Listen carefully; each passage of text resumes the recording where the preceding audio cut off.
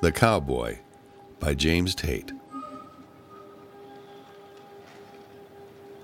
Someone had spread an elaborate rumor about me, that I was in possession of an extraterrestrial being, and I thought I knew who it was. It was Roger Lawson. Roger was a practical joker of the worst sort, and up till now I had not been one of his victims, so I kind of knew my time had come. People parked in front of my house for hours and took pictures. I had to draw all my blinds and only went out when I had to. Then there was a barrage of questions. What does he look like? What do you feed him? How did you capture him? And I simply denied the presence of an extraterrestrial in my house. And, of course, this excited them all the more. The press showed up and started creeping around my yard.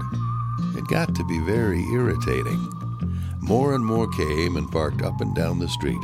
Roger was really working overtime on this one. I had to do something. Finally, I made an announcement. I said, the little fellow died peacefully in his sleep at 11:02 last night. Let us see the body, they clamored. He went up in smoke instantly, I said. I don't believe you, one of them said.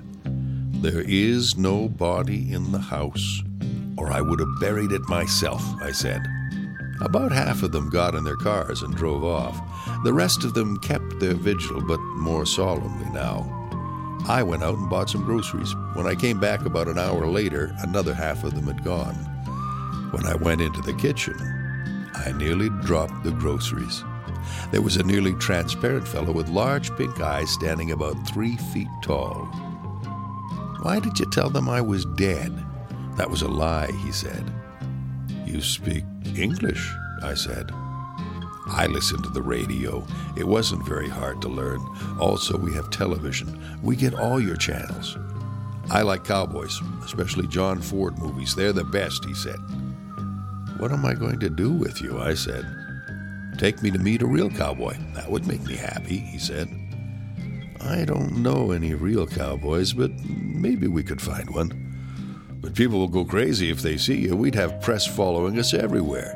It would be the story of the century, I said. I can be invisible. It's not hard for me to do, he said. I'll think about it. Wyoming or Montana would be our best bet, but they're a long way from here, I said. Please, I won't cause you any trouble, he said. It would take some planning, I said.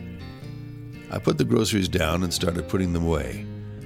I tried not to think of the cosmic meaning of all of this. Instead, I treated him like a smart little kid. Do you have any sarsaparilla, he asked. No, but I have orange juice. It's good for you, I said. He drank it and made a face. I'm going to get the maps out, I said. We'll see how we could get there. When I came back, he was dancing on the kitchen table, a sort of ballet, but very sad. I have the maps, I said. We won't need them. I just received word I'm going to die tonight. It's a really joyous occasion, and I hope you'll help me celebrate by watching The Magnificent Seven, he said. I stood there with the maps in my hand. I felt an unbearable sadness come over me. Why must you die? I said.